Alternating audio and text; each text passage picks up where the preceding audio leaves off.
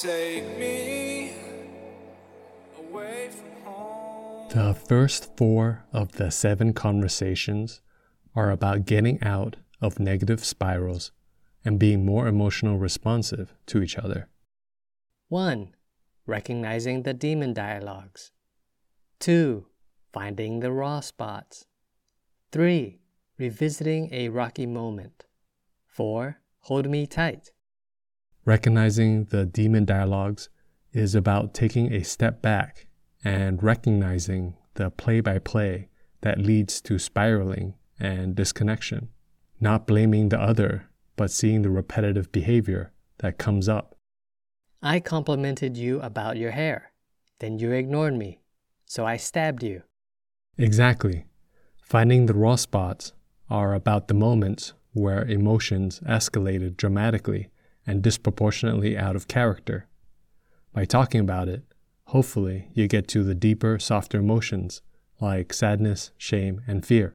How dare you ignore me? I will not be ignored. I'm not scared. Revisiting a rocky moment is about redoing it and de-escalating it. I'm gonna hug you now. Which rolls into the hold me tight conversation, which answers 2 questions. What am I most afraid of? And what do I need most from you? I'm afraid we'll never have ice cream. I need you to make ice cream. Great. So now we're at the next 2 conversations, which promotes emotional bonding through forgiving injuries and sexual intimacy. Easy peasy. Actually, the forgiving injuries conversation is more involved. There's 6 steps. 1. The hurt partner speaks his or her pain as openly and simply as possible. 2.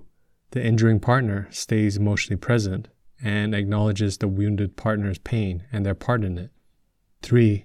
Partners start reversing the never again, basically revising their script. 4. Injuring partners now take ownership of how they inflicted this injury on their lover and express regret and remorse. 5. A hold me tight conversation can now take place, centering around the attachment injury. 6. The couple now creates a new story that captures the injuring event. But then sex. Yes, but synchrony sex. This is where emotional openness and responsiveness, tender touch, and erotic exploration all come together.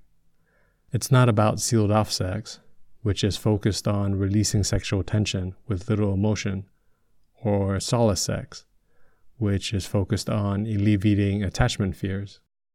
And then last conversation. Right. The 7th conversation is about creating a future love story, about a resilient relationship. It replaces the negative relationship models in our mind with positive ones.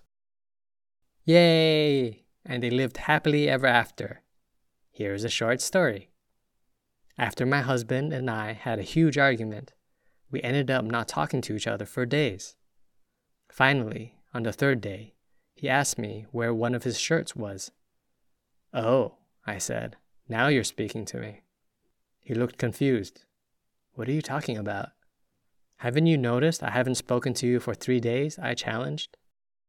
No, he said. I just thought we were getting along. Oh, we'll fly.